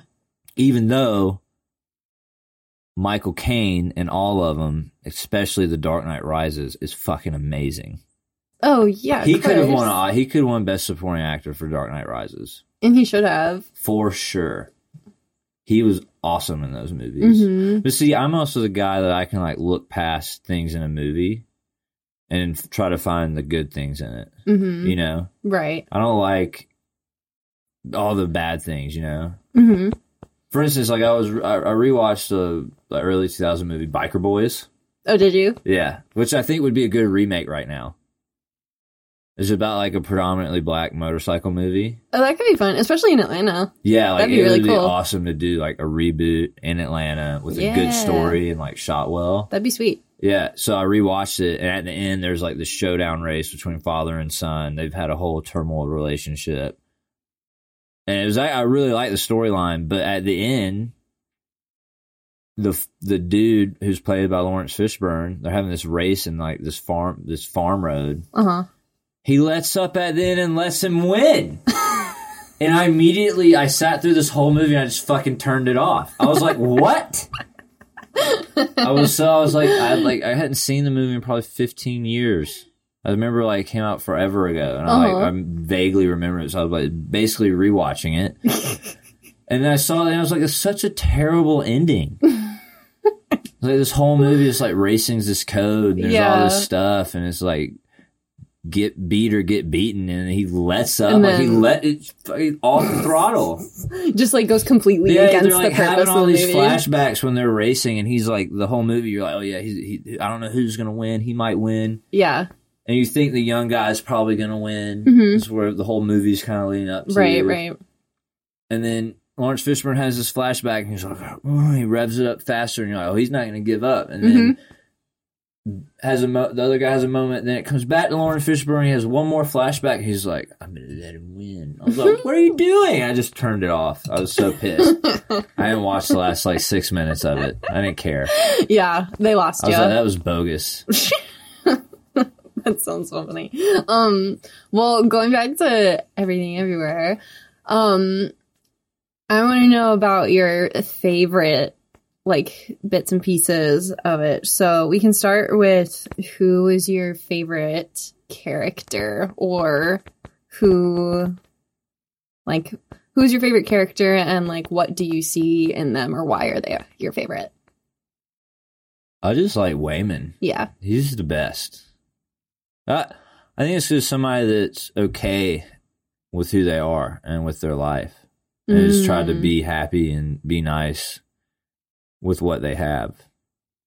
And he kind of felt like Evelyn's punching bag a little bit. Oh, completely. She walks right over him. Yeah, and, he just loved her, and I feel like he knew she wasn't happy and still, try to make the best of it. And this is the life we have. And I don't think a lot of people can live with that mindset. Yeah. I mean, I wish I could. So do you wish that you were more like Waymond? Well, like, I wish I'm who I am, but, yeah, there is like qualities that you're like, that's a good person. And you can get behind him and you want. I was like, hey, everyone's kind of mean. She is kind of mean. But, it's about her and her journey, and, that's a real, like, there were times when I was like, fuck, she's laying it. That's just mean, dude. Like, she's being brutally honest. Yeah. Which is a good thing. Yeah. But, and that's what I'm saying. It's like the character arcs in those stories are like, You just at some point I was like, what is going to happen? Yeah, because you really don't know. I was like, what is going to happen? You really don't know. And each of the characters has an arc. The ending, but it's like all these different, there's so much in each level. Right. You know what I mean? Like, I was like, I had an idea, like, I remember how we shot, but you don't know how it's going to be edited. You don't know how it's going to look. Mm-hmm. That's when I said I don't know how it was going to end. You know, I don't know what everything they were going to use, what they weren't going to use. Yeah. But it was a treat. Mm-hmm. But yeah, Waymond was probably my favorite character. Who did you relate to the most? It was probably Waymond. Really? Yeah. Oh, interesting. I had a lot of personal problems going on. Uh-huh. Definitely when I saw the movie. Sure. And so like I related to that a lot. Yeah, that was my experience as well. So what was I think I know the answer to this one. What was your favorite universe? Okay, I don't think you will get. There's two. I know two that I really liked. I have 2 guesses. So the hot dog hand universe was fucking hilarious. Is that one of them? Well, I just really liked, even though like it was a lot of like, I don't know if sort of pastel colors, like the peaches, like and the yellows. Sort of like 50s. Yeah, I like that, and the hands were just, it was fucking hilarious. Yeah, it's completely absurd. Yeah, and I thought that was really like, I was like, how did you guys come up with this? Truly. And like, I want to sort of explore like the trajectory of how it got there. I wish they would do like a right, but you just get it. That's just you just get universe. So that was really cool. And then, what was it? The universe I like the most? Yeah, your favorites. You said you had 2. So I forgot the other one I was about to tell you. There's so many. Well, here's the ones that I thought you were going to say. Yeah. One, I thought you were going to say the Rock universe. I did. That really was just perfect. Yeah. And then the other one... It just a lot of, like, relevant things for, like, our time about how people view the things we do, and they don't understand how big the universe is and how big the world is. And I think everybody's focus was a little off. Just in general, like just this world. And so the Rock, they're just rocks.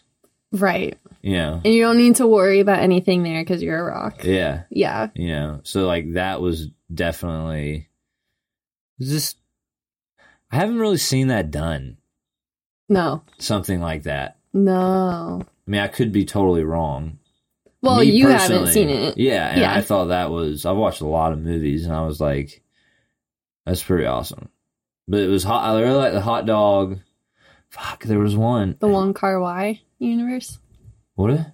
Like the Wong Kar-wai one, like where she's a movie star, or they're both movie stars? Yeah. That was, because that's like, there's like a lot of build up to that. Mm-hmm. You know what I mean? When they're both famous and they're, you know, in that moment, I feel like they're living, like they've lived that life, so they know they're like happy with their success, but then they see they don't have each other and they miss the small things. Yeah. You know, those little moments, the little idiosyncrasies about being with each other. Mm-hmm.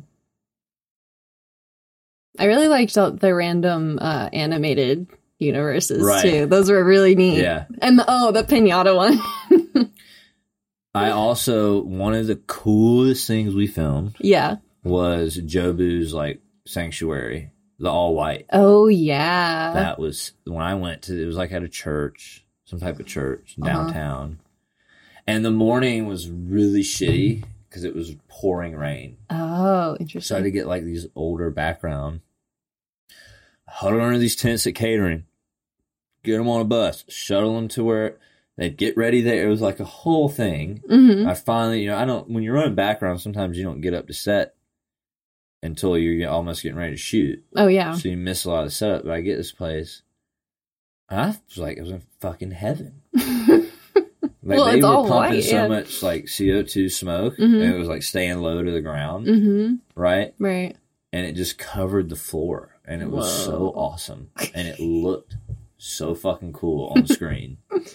it was like little to no CGI, like except for like the bagel and probably some other little visual effects stuff. Yeah. But like that floor, I mean, they might have enhanced it a little bit, but it was like covered. That was it. Wow. Yeah. That's so interesting that they shot it like, I have on pictures location. from my iPhone with it. Whoa. Right? Oh, it was on location. Because I was like, oh, surely they just did this on a stage. That was but that's so interesting. That we were in, and it was like, whoa. Well, like, do you know, like, cool. what... Did they have to do too much to the interior, or was it just like that? It was already all white. Whoa. Yeah. It was cool. It was super rad. I really liked seeing that and being a part of that because I was like, this is going to look sick. Yeah. It really does. It's like, really crazy. I was like, fuck yeah. It really makes you feel like you're there. And I loved the, actually, wait. So this happened before COVID, but it looked like the people in there were wearing like those COVID face shields. They were. But it was before COVID, so it was like a nod to that? I don't think so. I think that visually it looked like futuristic. Whoa. Essentially, you know, like those shields. Yeah. They have like a little reflective color on them, I think, too. And it was, it was super cool. And the other thing I really liked was when they were jumping between a lot of those universes. Not the ones where Evelyn was a kid and like they're like the Hong Kong. That was in Chinatown somewhere. These like old apartments. But when she's like a movie star and they do like her quick filming scene and she's at the karate competition. Yeah. And then there's like another scene where like Jobu was on a bus with people. There's like 7 different scenes that we did in like one day. Whoa. And there was like 70 background. They all had like 5 different looks. Oh my gosh. I didn't leave base camp for like 11 hours that day. Yeah. Just like people, like I'd get a group ready, send them out, get the next group ready, get these people back, change them. And it was just like, I remember we did that in like one day. Wow. And I think that we did another, like our whole last 2 weeks was all on location. Whoa. Yeah. Doing all that, like when she's doing her martial arts thing, that was in a park by the Dodger Stadium. The movie scene, not the movie premiere, but the movie scene in the karate tournament, and like a few other ones were like in the same building.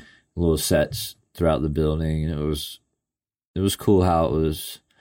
It felt like, you know, they had a good bit of money. It wasn't like some crazy $50 million, $70, $100 million movie, but they had some money, and it was kind of cool to, you know, get out of that building and go to some locations and this and that. And it all just came, it was just all like the last 2 weeks flew by, you know, we're doing overnights, and it was good times though, good crew. It sounds really efficient if they had like that many wardrobe changes for background and everything, and shooting on location. Yeah, and I'm just sure that movie was a hard prep.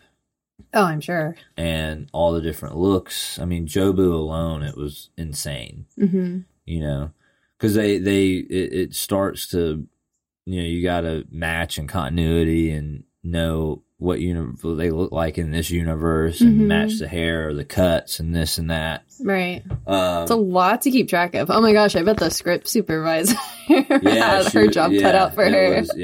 She was good, a really nice lady. Oh yeah. But it was a ride. It was really fun. The stunt work was really awesome. I think one of the stunt performers worked on Harold. She was Porcupine's stunt. She was. That was Jamie Lee's stunt double. Oh, really? Yeah. Interesting. Yeah, it's a small world. Yeah, and it's smaller. It's both bigger and smaller every day. What was your favorite scene or scenes to shoot and then to watch? Like as a finished Definitely piece. the fanny pack nunchuck thing, because Key actually did a lot of that too. Oh, cool. I mean, Andy, his stunt double was badass, but yeah. I remember Key like some of the flipping and stuff, but like he didn't do. But like a lot of that he did himself. So I remember like he went through it a couple of times and we were all like, yeah, he killed it. That's amazing. Yeah, and that was fun. I loved doing when Deidre and Evelyn fight in that stairwell. That was fucking awesome. That scene gets me every time with the Claire de Lune. Yeah. Everything. Yeah, that, like, she does, like, the whole Matrix jump down the stairwell. Like, and it's just one because move. we had Jamie Lee, like, because we did for her close-up when it's camera looking up and she, like, comes into the camera. Yeah. That was her. Yeah. Right? And I was like, that's so awesome. But, like, the run and the jump when she, like, the run, jump, and the hand and the push-off going up was a shot. Uh-huh. And that's when then they cut to either that profile or the other one. And the one where she's coming down at camera. That was her. So it was funny seeing Jamie Lee up there. I was like, what are you doing? So that was really fun. Yeah. Then, this was the universe that I love the most. Oh, tell me. The Rakakuni. Yeah, Rakakuni. Seeing the little with the taxidermy. And the little animatronic, the little robotic fucking raccoon. Yeah. I just love that story that Evelyn was like, we'll get him. And they like, we were in like some mall, like parking lot doing that. Right. It was hilarious. Yeah, the Rakakuni was a good one. Ugh. We went to that, like, we were at some like hibachi restaurant. It was funny. Yeah. It was good though. That was such an inventive reference as well. Yeah. Because like it was, and I don't know if they did this intentionally or not, but like it was right around the time when Ratatouille like had a resurgence on TikTok as well, and they made that whole like Ratatouille musical or whatever. Right. So it was just like everybody knows. I don't know what like, made them go. It's like we need to have a raccoon. We need to have like a Ratatouille universe, but with a raccoon. Right. And I felt so bad when his little raccoon got caught up. And he like rescued him from animal control. That was funny. Oh my gosh. So that was the other. I really like. I just thought that was funny, and I just like liked it a lot. It was really funny. Oh my gosh. Yeah. That was the other one I was trying to think of. Mm-hmm. That was fun. The elevators with the cops and the confetti was fun. I love the elevator. Like when she changes them into the I forget what you call with the fruit on the head. Yeah. The dancers. Right. I forget what they're called as well. That was one of our stunt guys. That was something I noticed was that the like a few of the same stunt people were just in it as characters throughout, which was interesting. Yeah, a lot of them are. Yeah. One of the Andy, who was which other cool scene to do is when Michelle fights Andy Lee, where he has the pipes and they go butt plug crazy. Yeah. So that security guard, the ball one, Brian, him and Andy are brothers. Oh, interesting. They have this whole following called the Martial Arts Club. Everybody should go check them out. They have a YouTube channel and they have an Instagram, and they're badass. Andy was the death dealer in Shang-Chi. Oh. So I think those guys, all of them are really talented and they can act too. Brian was the security guard that Wayman, the one that's like telling him to stop. Yeah. Tries to arrest him or whatever. Right. So that was seeing those guys and kind of like hearing their story was kind of cool. I think they really hustled their way up, and I think they were kind of self-taught in the beginning and then became, I guess, technically trained. I'm not sure, but they have a really cool story. And kind of, I think they're just guys that like just grinded it out and like hustled their way, and now they're blowing up. Yeah, they got like videos with like Jackie Chan and shit. Like they know him and legend. Yeah, they're true to the craft, and they make like all types of videos. They do a lot of their own camera work and editing. Right, they're just really passionate. Yeah, they're really passionate, and you could tell that they took a lot of time. They did a lot of stunt rehearsals and fight choreographing, and really got into it. Well, the fight choreography is like it's on point. It's really intense and intentional and like amazing. Like the whole scene where she fights all those alpha people in the office with the shield and stuff. Yeah. Those were stunt double. Michelle did some of it too. but her stunt double was really talented. Mm-hmm. I had worked with her a few days on Star Trek Picard too. Mm-hmm. I didn't like know her super well. I was like, oh hey, you have all these connections a little bit. Yeah. She's really talented. All of them are. Like I followed them I've been following them on Instagram ever since. They're all really talented and a lot of really good wire work too. It looked like a really fun show for wire work. There's a lot of good wire work and a lot of special effects. Yeah. A lot. Yeah. Yeah. I was, I watched, when they re-released it, so it had its release and it was in theaters for a long time. It was like out for 5 or so months, I think, 4 or 5 months here. And then it was out for like a month and then it came back. And when it came back, it had like the BTS like thing. So I went and saw that and it was so cool to see how many of the gags were practical. Yeah, it was a lot. Like the pinky, like push up thing. And then, I think you mentioned the chair, like the wheelchair and stuff. Yeah. Yeah. I mean, like, I also thought the other cool set was the van that they were in.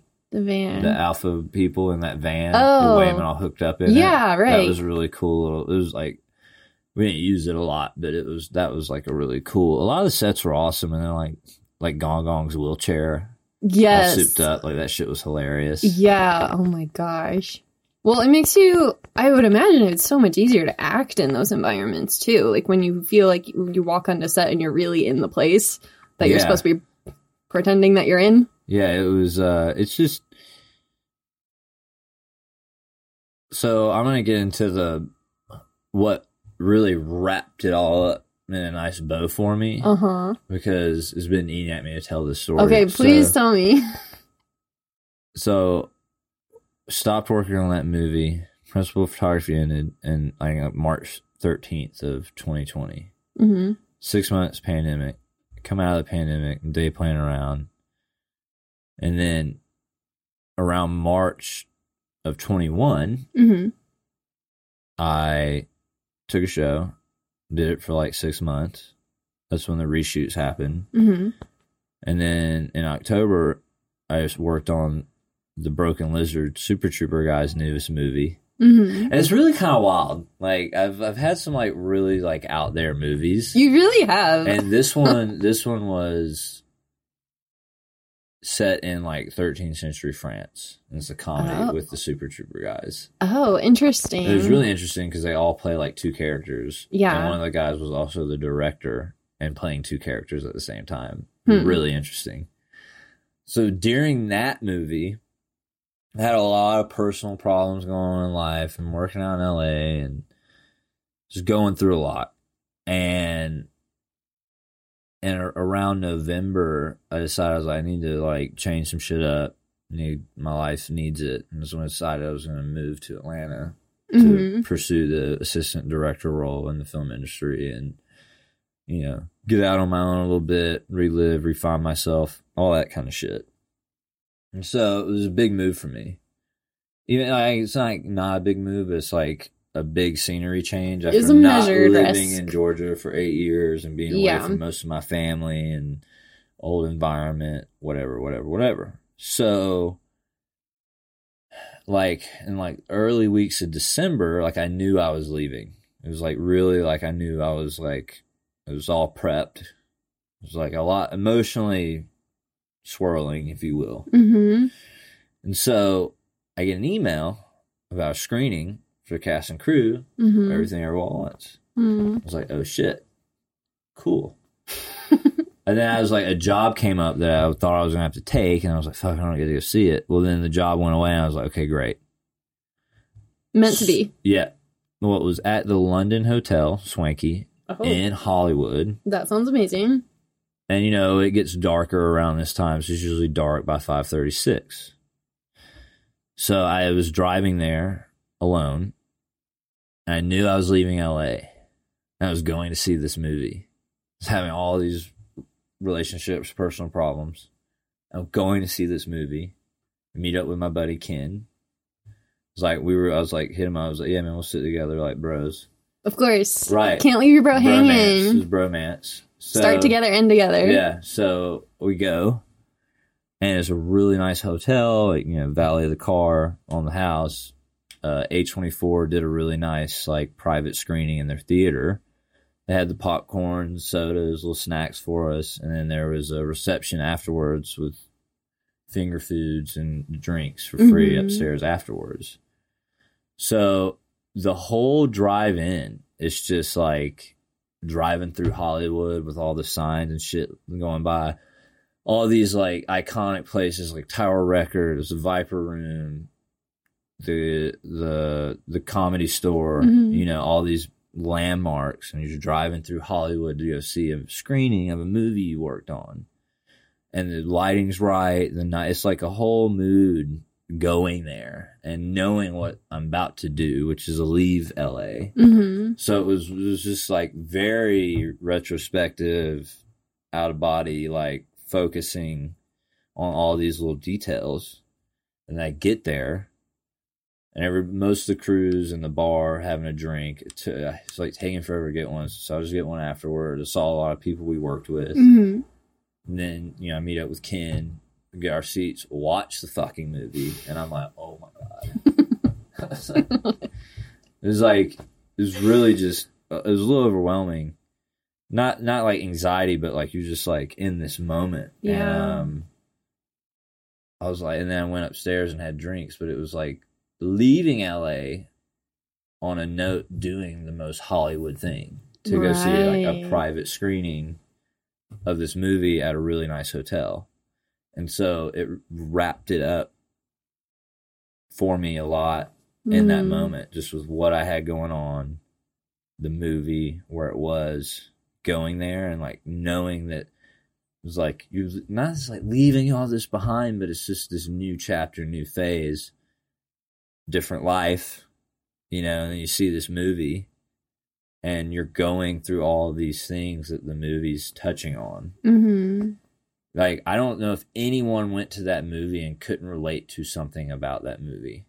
I think it's impossible. No matter at what juncture you are in life. And it touched on a lot of things for me. And it was really cool.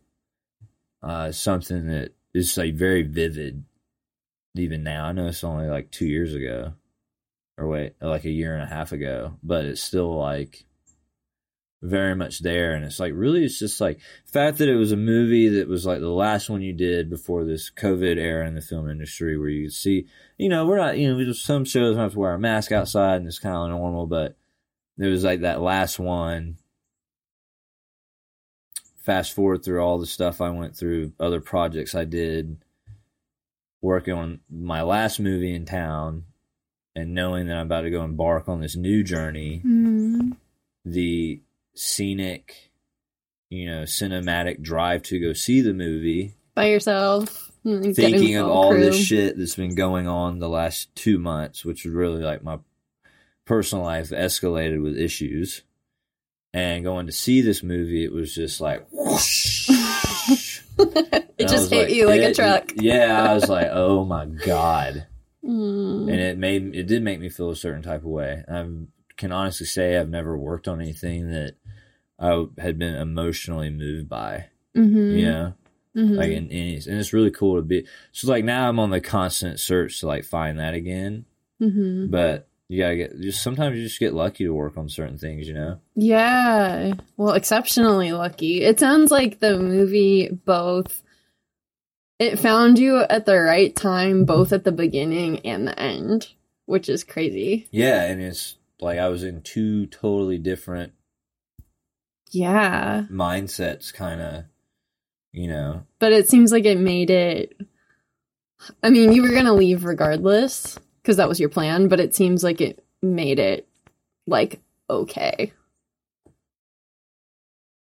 Well, it's just like when you're closing doors, not that it always matters, but how you close a door sometimes is like, you know, it's a lot. Right, like, are you slamming it? Or like you're walking, you know, your exit, you know. It's like always, you know, I think there's a way you can exit things too. And it's just like, it's like, well, the last thing we talked about was being present. Mm-hmm. And I was like very alert and attuned. I was like in tune to that moment so much. Mm-hmm. I was just wrapped up in it. Mm-hmm. And I think also I'd been day playing on a show in Hollywood too, right before I shot that. And I was working in Hollywood a lot. So it was just wrapped up in like old school LA. Like we worked in one of the oldest Italian restaurants in Hollywood. And like I just got really nostalgic about the area for some reason. Like I never even really fucking cared about Hollywood that much. Like when I was in LA, I never went and hung out in Hollywood. Well, it's kind of I'll go buy my slimy. weed at a dispensary in like West Hollywood. Well, sure. Right, and like Hollywood's kind of slimy. And there's some nice restaurants and stuff. I usually stay in the Valley or go to Studio City. Yeah. But, with that being said, it's like the little things like this, like the envelope and the good luck thing. Mm-hmm. It's just special. You don't get that with every movie. You know, a lot of TV just doesn't. It's not built to be that way. It's not built to be something different and something special. Mm-hmm. So that's like not every movie is, but then sometimes you get on ones that are. And that makes it so much more meaningful. It's like I'm glad I said, you know what, I want to leave this shitty TV show. It's not fulfilling. It's just a paycheck. And when of course, look, there's people that go on runs for TV shows for 8-10 years, mm-hmm. right? But it's all about the cohesiveness of the people you're with. And I'm glad that I decided to leave one bubble and go to another one. Mm. I don't know. The movies brought me a lot of things. I need to watch it again. You do need to watch it again. I think with over time, it's just going to grow more, whether it's like a cult film or not. It doesn't matter, but I think it's probably kind of like Pulp Fiction. You know, I think it'll be like a Pulp Fiction type movie. Yeah. Yeah. Well, immediately the reception to it was so strong and so positive and uplifting that I can't imagine it would just fizzle out and it's only going to grow. Yeah, like you were saying. And who knows what those Daniel brothers will do next? Didn't they just sign something with Universal or something? I mean, they should. Like, they said that, like, I never felt like they didn't know what they were going to do. Yeah. You know, they were very much like, it was never like, well, we got to think about what we're going to do. Oh, it was always, like, very much from their brains. Yeah. And that's how Swiss Army Man was, too. Yeah, you know, there's like, there's times where you got to, like, think of a creative way to get out of a situation when something's not working. But that's creative problem solving. Yeah, but I didn't pick up on it that there was always, like, they couldn't figure it out. You know, it was always just very clear, very well thought out. What was something that you remember that was not an issue, but one of those moments? It's just like sometimes you get on shows or movies and it's like you're doing a bunch of takes, a bunch of different ways, and like, you know, they want a bunch of different options, and it's like it's redundant, and it's just like, what are we shooting? Like, it's not anything particular. It's just their process was good. Yeah, and there wasn't always like, I mean, sometimes they did alternate stuff or an alternate line, but it wasn't. It's like they knew what they wanted, they knew what they needed, and to do that with a script that's so complex and has so many elements is pretty cool. I mean, even like with the lady that was fighting with her pet Shih Tzu or whatever it was, like that was, I mean, that's like not an easy thing to shoot, as silly as it was and as funny as it was, but it still was done well.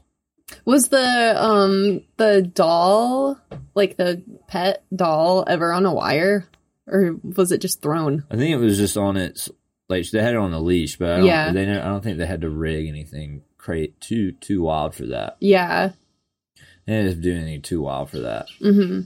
But yeah, it's just so glad I worked on it. So glad to be a part of it.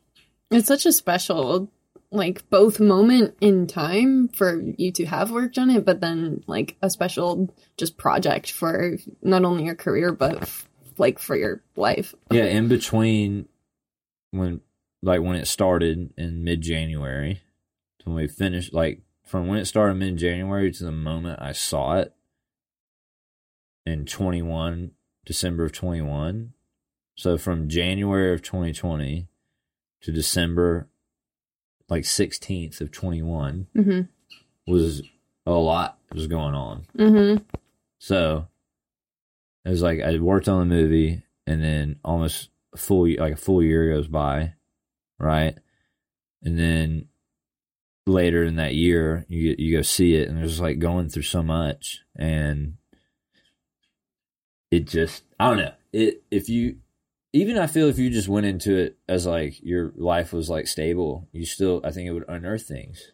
Oh yeah, that was my experience. It makes you dive into like your own self. Like you can't. Yeah. That's what I'm saying. If you're a moviegoer and you like movies, like you get sucked into it. Yeah. And you start analyzing yourself, and you're like, what have I been doing? What could I have been? I've been wasting my life away.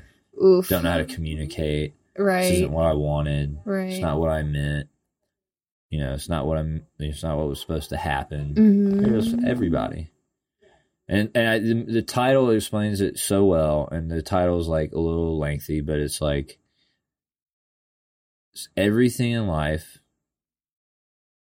It's everywhere, and it's hitting you all at once. Boom. And it's not just you; it's everybody as well. Yeah, it's literally in the title. So good. It's so good. Well, I'm so glad that you had that experience. All of those experiences all at once, and I'm so glad that you were able and wanted to share some of them with me. Yeah, I mean, other people might have had a different experience working on it. I can't speak for everybody, but it was definitely super fun, super wild, super original, super sweet, whole way through. Everybody was working really hard. Never saw it coming. Never saw it coming. Never saw it coming. But you're never going to forget it. Dude, I'm going to go watch it again. Rewatch. You should. It was good. Cool. Well, thanks for sharing. Anytime. Welcome back, friends. I hope you enjoyed those behind-the-scenes stories from Everything Everywhere All at Once with my buddy Dan. If you enjoyed hearing from Dan today and you'd like to hear some more of his boots-on-the-ground production stories, you can check out the episode right before this, Let Me Play Season 2, Episode 5, Presents. You can also keep up with him and his other creative endeavors on Instagram at cool_is_a_rule. If you're leaving this episode feeling inspired to watch Everything Everywhere All at Once again, and you are also in the timeline where it is pre-Oscars, you can probably catch a theatrical re-release of the film, which is very exciting. And failing that, you can also watch it on Amazon Prime. If you'd like to continue traversing the multiverse with us at the Let Me Play project, you can verse jump onto Substack, Instagram, and Twitter and follow us there.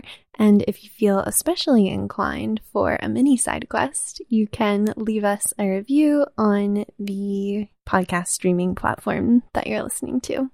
Legend says that the more stars you leave, the more soot sprites will be fed. So take that as you will. Next week, we'll be back with a new word and a new friend, but until then, please be kind, especially when you don't know what's going on. Take care, and thanks for playing.